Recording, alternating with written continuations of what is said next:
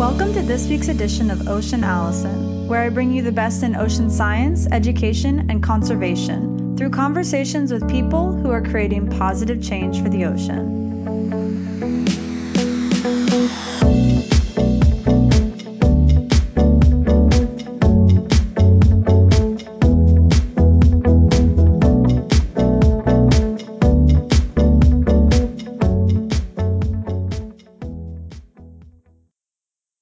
This week's Ocean Advocate is David Helvarg.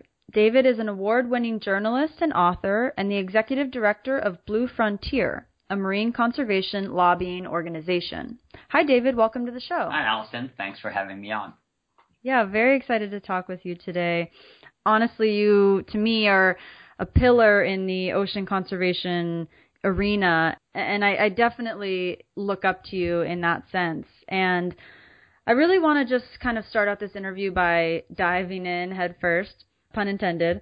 I want to ask you, you've been in this arena for much longer than I have so far. You've really gotten to see the ocean conservation world through several decades, and you've obviously been highly influential in putting the ocean on the political map over those decades. I want to ask you, do you feel like there is a new momentum in ocean protection and conservation now, just kind of in the last few years, that really hasn't been around in the past several decades? Yeah, no, absolutely. I think that the awareness is reaching the critical stage where not only is a lot of engagement at the policy level, but the general public is beginning to pick up at least on the idea that the oceans are in trouble and that we need to do something. You know, I've been covering the oceans. I covered them as a journalist for almost 30 years. In the last 13 years as an advocate for change.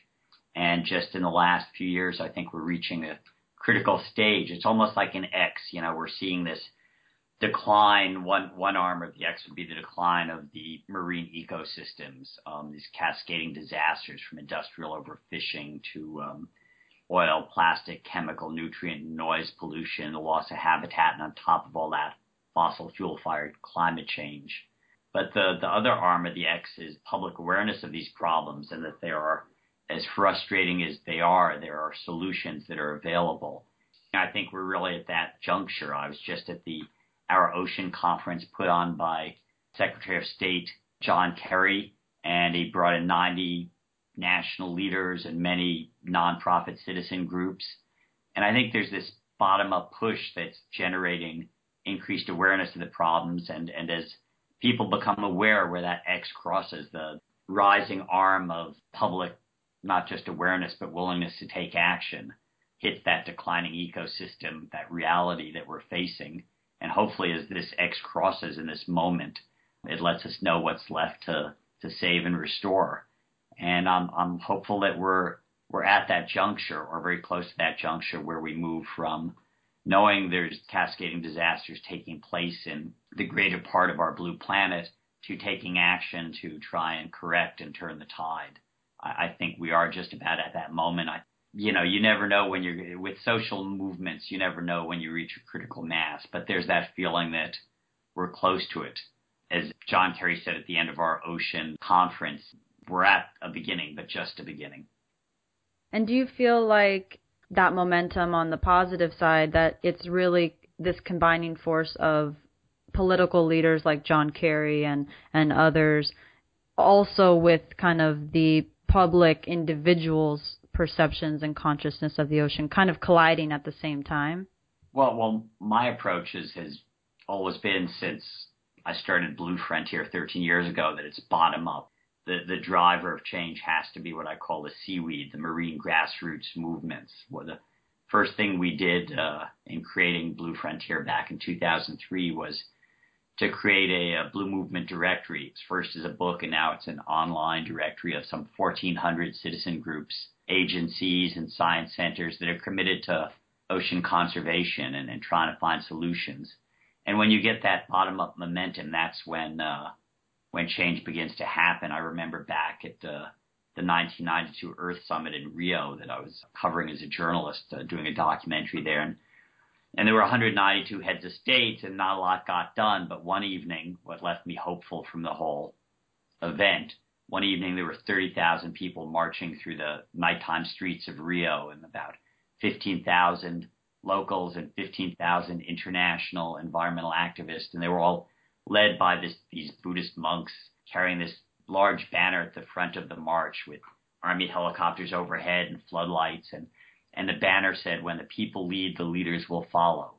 And that's kind of the formulation. When people realize there's a problem and commit to changing it, that will drive leaders and governments and corporations to begin to make the necessary change. And so with Blue Frontier, the organization that you started, beyond the Blue Movement Directory that you just talked about and kind of the seaweed rebellion movement that you talked about as in terms of grassroots for the ocean, you guys also put on these Blue Vision Summits. Can you talk about what Blue Vision Summits are and really what the goal of them is? Absolutely. It's, a lot of our work at Blue Frontier is really kind of like herding catfish. I mean, what we're trying to do is bring people who understand and have solutions at the grassroots, the kind of marine conservation community together, and link them up with other constituents, be it, the Green Ports leaders, the Coast Guard, our ocean heroes in Washington, D.C. So we had our first Blue Vision Summit in 2004 in D.C., bringing grassroots activists to the Capitol. One of our keynote speakers was Peter Benchley. Everybody sort of knows he wrote Jaws, but they don't know that he dedicated his life to protecting sharks and their habitat. And so when he passed away, one of the early outcomes of our first Blue Vision Summit was we created the Peter Benchley Ocean Awards, which now are kind of the global Academy Awards for the ocean for people providing solutions. We have them every 2 years, and in 2009, our Blue Vision Summit was key in kind of launching President Obama's national ocean policy, bringing some of the early leaders of that administration together with some of the key marine scientists and advocates and making connections with the grassroots. And so I'm hopeful, again, this coming May 9th to 11th, we'll have our 6th Blue Vision Summit, which will be bringing an ocean agenda for the next 8 years to the next Congress and president, whoever she may be. At our last one in 2015, we brought together leadership. Our keynoters were the head of NOAA, Paul Zunfeld, the commandant of the Coast Guard, Senator Sheldon Whitehouse, who's one of our ocean champions in the Senate, and a young emerging marine science advocate were our keynoters. And then we had hundreds of people from local grassroots activists to regional groups like the Gulf Restoration Network out of New Orleans to national groups like Oceana and Ocean Conservancy and Greenpeace. And we then went up on Capitol Hill. We had our Capitol Hill Healthy Ocean Hill Day, which turned out to be the largest citizen lobby for ocean conservation, at least in U.S. history. We had 24 state delegations. We held 163 meetings, including direct meetings with like 9 senators and 26 congresspeople. And we did our 2 main asks or demands, because we're the people who elect these people, were, 1, we put down our markers against proposed offshore drilling that the Obama administration had then proposed for the Atlantic and the Arctic. And both of those were later defeated through popular mobilization. But we also came in and supported a IUU fishing bill. It's illegal, unreported, undocumented fishing to go after pirate fishing that takes about a third of all the fish in the sea and also is very much tied into organized crime. A lot of the crews working on these ships are actually slave crews out of countries like Burma, refugees and exploited labor. So the pirate fishing is also organized crime. It's human trafficking. It's slavery. And we had bipartisan support for the bill, but most of the people we met with, the House members and others, were not aware that there was this bill and that it had support from both sides of the aisles. And I think our lobby was critical in getting it passed into law a few months later. Today, part of the bill was U.S. ratification of a global treaty called the Port States Agreement, where any suspected pirate vessel coming in to offload its fish in any port in the world can now be seized and criminally prosecuted. I'm thinking the ocean is one of those issues that still has bipartisan support. We talk in the U.S. of restoring the blue in our red, white, and blue. and the whole blue marble planet beyond it, creating the kind of coalitions and agreements that can turn the tide. On the other hand, maybe our expectations are so low that we get excited when Republicans and Democrats can agree to oppose pirates. But in any case, we do know that, as we look at these multiple disasters we're facing in the blue ocean, we're changing the basic chemistry of the sea at this point with ocean acidification, which is a result of fossil fuel-fired climate disruption. We know what the problems are. We're less despairing than frustrated because we also know what the solutions are. When you stop killing fish, they tend to grow back. Stop producing 100 million metric tons of throwaway plastic every year, and less of it will end up in the ocean. What we need is sound policies to turn things around. And so what we're hoping this spring is to come in to the new Congress and new administration and say, here are some things we as a community think are realistic solutions. We try and come together every 2 years and create this sense of community, of building a common strategy, putting panels and workshops together, and then taking our knowledge onto Capitol Hill, and then taking it back to our communities and staying in touch with our elected officials and continuing to work at all levels of government, local, state, federal, and tribal, to make the oceans a visible issue, which they've not really been till now. And so being really on the front lines of getting the ocean into the political arena, can you talk a little bit about the upcoming election? With what are the candidates claiming that they're going to be doing for the oceans in terms of putting the ocean in the forefront of what we really need to be focusing on? Right. I mean, unfortunately, it's been largely issue-free campaign with a lot of vitriol and a lot of scapegoating on, blaming immigrants for loss of economic opportunity. A lot of, particularly on the one side, a lot of scapegoating. Our position is, let's talk about where the candidates stand on the real issues. So I formulated a letter that was signed on to by 115 ocean leaders who basically said, on the international front, we need more agreements to stop pirate fishing. We need more marine protected areas. Domestically, we need to maintain fisheries reforms to have sustainable fisheries and to let the science be the guide and to have traceability so people know what's on their plates. And we need an ocean policy that looks at the ocean holistically, and we don't just give permits for different industrial uses of the ocean. We look at where the wildlife is, where the important habitats are, and we adjust our shipping lanes and our offshore clean energy fields. And it's like putting urban planning in the water column, because there are such demands on our coastal seas and on our high seas. And so that was the letter that was sent to both Secretary Clinton and Mr. Trump. We've not heard from Mr. Trump yet, not even a tweet, but we will continue to ask for his response. We have gotten a 2.5-page response from Secretary Clinton talking about the blue economy, recognizing the challenges of pollution and climate change on our public seas, and talking about the need for sustainable and transparent, healthy fisheries. And she spoke of several issues, and we're hoping we'll also get a response from Mr. Trump. But her letter certainly provides a baseline that we can go in and strategize and develop our own ocean agenda for the next administration and the next Congress, and hope to really push it to make them recognize, as we had with past Hill days and meetings with administration people, that there is a constituency, that people are willing to fly themselves or drive themselves, whatever it takes to come to Washington, D.C. and be heard, and then go home to their districts and be heard. When we created some of our first sanctuaries, it was in response, marine sanctuaries in California and Florida and off New England. This was in response to popular opposition to proposed offshore oil. People took a negative and turned it into something good, and that's what I see as the hope. As I said, it's like that X, one arm of the X is the declining marine ecosystem and all the threats we face. It may look vast and immutable, but it's being impacted by our everyday actions.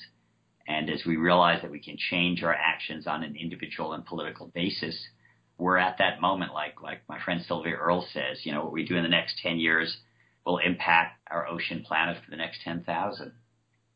Well, I think it's absolutely inspiring to know that you and people like Sylvia Earle and many of the others that you mentioned previously are really on the front lines interacting with the politicians that are enacting laws and bills that are going to hopefully change the tide of how we're treating our oceans and how we're going to treat our oceans in the coming years. And in regards to what you were just saying about people taking individual action to help the ocean, I want to kind of transition into talking about you as an author. So you've written 6 books thus far, most of which are about either environmentalism or ocean conservation. And I want to touch on a few of the books right now, one of which pertains to what I was just saying, individual change in favor of helping and protecting the ocean. Your book, 50 Ways to Save the Ocean, which you wrote in 2006.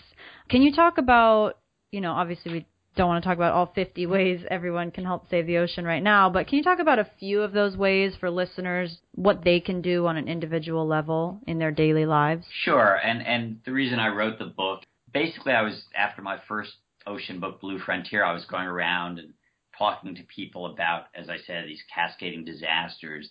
And people would come up to me afterwards and say, well, it's great what you're doing, and I applaud your advocacy, and I wish I could do it, but I've got a job, or I'm looking for a job, I've got a double course load, whatever. And what can I do about issues like the collapse of marine wildlife or climate change? And I realized the answer is we're all doing something about it, whether we're aware of it or not. Everything we do in our daily lives impacts the seas around us. Exactly. And so 50 Ways to Save the Ocean is really my response to those questions, which is, it's not just about diving behavior, although I have a chapter on being a blue diver, take only pictures and leave only bubbles. And it's not just sustainable seafood. It's all our food choices. It's our energy choices. Eating more vegetarian and organic food have tremendous impacts on reducing many forms of pollution, from runoff to carbon pollution. Plus, it's healthier for you. And that's kind of, in making the energy choices and choosing, to drive less, carpool, use public transportation or bicycles. The good news is in all the ways that you can work to save the ocean, it turns out that what's good for the ocean tends to be good for you in terms of your pocketbook, your health, your sense of well-being. All these choices are that benefit the ocean, benefit us all. And so that's the promising part of the story. It ranges from individual actions to immersing ourselves, taking time to go to some of the aquariums that are increasingly conservation oriented, to being a seaweed rebel, voting the coast, making the political choices that you can. And, when I was younger, the saying was, think globally, act locally. But the challenges we're facing now are local and regional and global, and we have to sort of think and act simultaneously at all levels. So, yes, we need to take individual action, but we also need to take collective citizen action. It's kind of like somebody said, which do you do? Do you quit smoking or fight the tobacco companies? You really need to do both to make the kind of global changes we're talking about. The good news is that we can scale up, and there are solutions at scale. And as one of my other books, The Golden Shore, is about, where I live in California, we've got 40 million people. We're the 6th largest economy on Earth, but collectively we live well with our coast and ocean. And I think that, that each of us, wherever we live, there are just so many things, one obvious one, using less plastic, both in our individual lives, working for plastic bans. People feel it's ubiquitous, and it is, but historically, it was just World War II, we invented rayon and plastic as substitutes for war shortages in rubber and cotton. Plastic became this universal packaging material, and only as we used it and threw it away did we realize there's really no way. And unfortunately, it's sort of like a solidified oil spill, except petroleum will biodegrade. When you create it into synthetic polymers, they never degrade. They become this fine plastic that's now throughout the ocean ecosystem. And that fine plastic dust has consumed up the food web, from the guts of krill to small fish to big fish, till you order that seared ahe at your local seafood restaurant, and it becomes a circle of poison. These plastic polymers are a million times as effective as seawater at absorbing other chlorinated compounds like legacy DDT and PCBs. And so it becomes this toxic threat. And again, it starts with our individual realization that we can get along without plastic wrapping. We can get along without those annoying styrofoam bits. And we have lots of, simple things that people can do and are doing. And at Our Oceans conference I just attended with Secretary Kerry, 5 nations committed to banning plastic bags. And this is, of course, the result of citizen demand. And at the same time, 80% of the pulse now is coming out of developing countries where plastic has arrived without a waste management systems in place. And so, if you improve the waste management in countries like the Philippines and Indonesia, that also improves public health. And so getting rid of the plastic flowing out of our coasts also requires doing the kind of things that improves, the attractiveness of our environment and the health of our children. And the health of ourselves. And our planet. And I was recently talking in Colorado where there's a Colorado Ocean Coalition, and somebody said, why do we care about the ocean here? And I said, well, let's take a breath and think about that. And on our next breath, that second breath that we take, that's the ocean. About half of all the oxygen we consume is generated by algae in the ocean, by phytoplankton in the ocean. And plankton's actually on decline over the last 40 years, a global decline in plankton, which is linked to the changes we're causing through climate, through ocean warming and acidification and the other factors that are at play. I mean, we're in a moment of crisis, and we have to make individual and collective commitments to turning it around. I mean, last fall I went out on a work trip to Hawaii and went for a dive and saw bleached coral, and now it's gone global. There's a global bleaching event this past El Nino year that's hit 80% of the Great Barrier Reef. With that, many people talk about the fact that we are potentially causing a 6th mass extinction on this planet. You've touched on a number of different real large issues that are going on in our oceans, from overfishing to plankton declines and plastic pollution problems. Can you talk a little bit about your perspective of what the oceans might look like in coming years, depending on what actions we take, and also the perspective of we can't kill the oceans. All these issues that we talk about that are affecting our oceans, it's not that it's killing all life, it's that it's going to shift dramatically from what we know and love today. Yeah, the ocean will endure, but as our inputs reduce, I mean, we've fished out 90% of the large pelagic open ocean fish already. 40% of the coral reefs that were there when I first got to see them, As a kid, I was a little PO'd. I thought that I was too soon to visit alien worlds. And then when I was 15, I got a mask and snorkel in the Florida Keys. And so, these living rocks and shoaling fish and my first little hammerhead shark and sea turtles. And I realized there's these alien worlds right off the seawall. And yet it was 90% live coral cover there when I was 15. In the blink of an eye, which I've led my life, it's down to about 10% in the Keys. And so we've lost a lot, but we haven't lost it all. I was just in Palau and interviewing the president there, Tommy Rangathura Jr., who's one of our Benchley Award winners. They just declared 80% of their EEZ, an ocean area larger than California, as a no-take marine protected area. Diving there, it was like, this is what happens when you move to large-scale solutions where you protect 80% of your waters. It was, as I said, not shark-infested, but shark-enhanced waters where every dive you saw lots of healthy wildlife. So we've got 2 futures before us. I mean, one in which we take no action. We lose all our coral reefs that are, the nurseries of much of our marine wildlife that act as sources for tourist economies for many island states and nations that act as coastal storm barriers to prevent the worst of disasters. We could have one scenario in which we lose all our reefs and the oceans overheat, and a warmer, more acidic ocean holds less dissolved oxygen, which means a future in which we have an ocean full of jellies and microbial mats and far fewer bony fish and mammals. Or we can we can recognize it as an emergency and do the kind of mobilization for our oceans and our climate that we did in World War II. Basically, within 4 years, built this industrial powerhouse and arsenal of democracy that defeated the global threat of fascism. And in the last century, we also defeated the global threat of the nuclear balance of terror that threatened a very rapid Armageddon. And now we're facing this not so slow moving Armageddon of extinctions in our blue planet where 97% of our living habitat is salt water.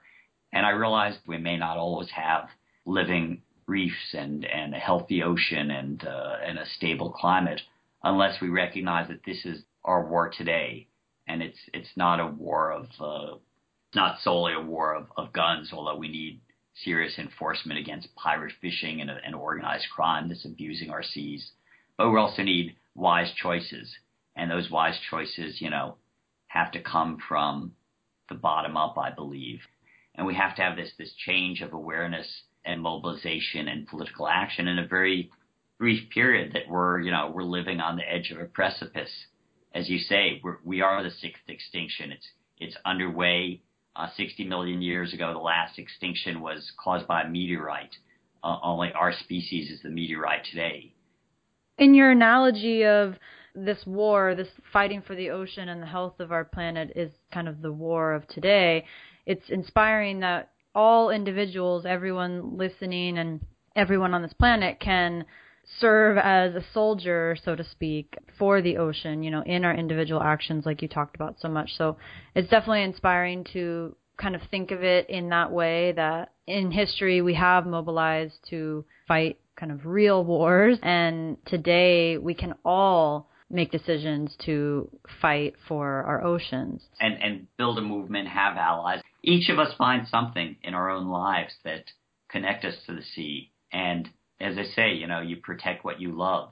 I mean, I think what works here in California is that everybody has a sense of entitlement to the coast and ocean and access to it. And therefore, we've developed, from a late maritime frontier that was all about exploiting ocean resources, we've developed a sense of stewardship and a realization that we have a blue economy that depends on living well with the sea. And so we have, the greenest ports. We developed a greening port movement here in Los Angeles that has now got 50 major ports around the world engaged in taking action. I think it was Margaret Mead who said, don't believe that a small group of dedicated individuals can't change the world. Indeed, nothing else ever has. I think that's absolutely spot on and absolutely inspiring. And kind of talking about Californians and what California as a state is doing to protect the ocean and its ports and things like that. You touched a little bit previously on your latest book, Golden Shore, California's Love Affair with the Sea. Can you share with listeners what's on the horizon in terms of maybe some upcoming events or ways that people can get the book? Sure. It's just come out in paperback with a new foreword by Ted Danson. And I wrote The Golden Shore also because I've been in D.C. and we still have an office there. But at a certain point, I felt like I'd spent years there, but I had to come home to California. And when I got here, I realized what we have to do is scale up the solutions faster than the problems.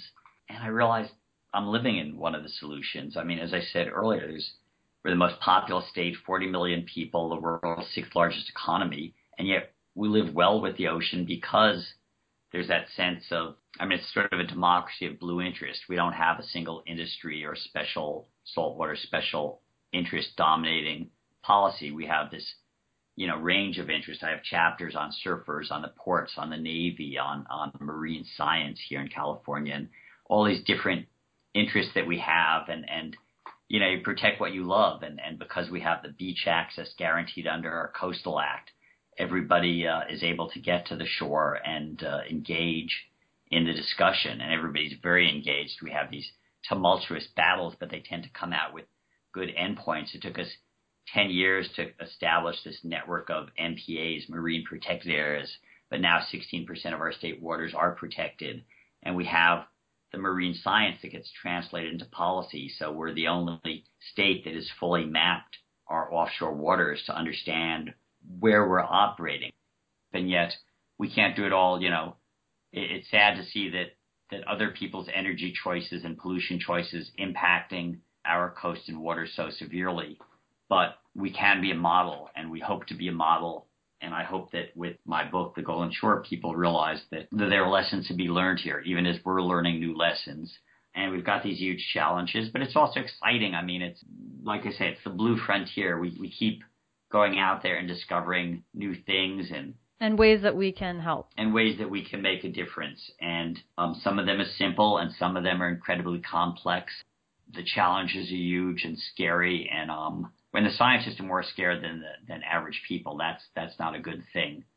But I'm always sort of feeling optimistic when I get out in my cold California waters and get to interact with some, fish and seals and get tangled up in some kelp and have some fun. Go body surfing. Just enjoy it. I mean, number one, in our 50 ways to save the ocean, number one way is go to the beach, because we protect what we love. Well, for listeners, if you guys have been inspired by what David is doing in the political arena with his organization Blue Frontier, and by what he's talked about in terms of some of the books that he's written, I'll be linking to the Blue Frontier website. That's bluefront.org when I post this podcast episode. So you guys can visit that website and learn even more about what David is doing with Blue Frontier and attend his Blue Vision Summit coming up in May of 2017. And I will also be linking to Dave's Amazon page. He's an author on Amazon, and you guys can find all 6 of his books that he's written there.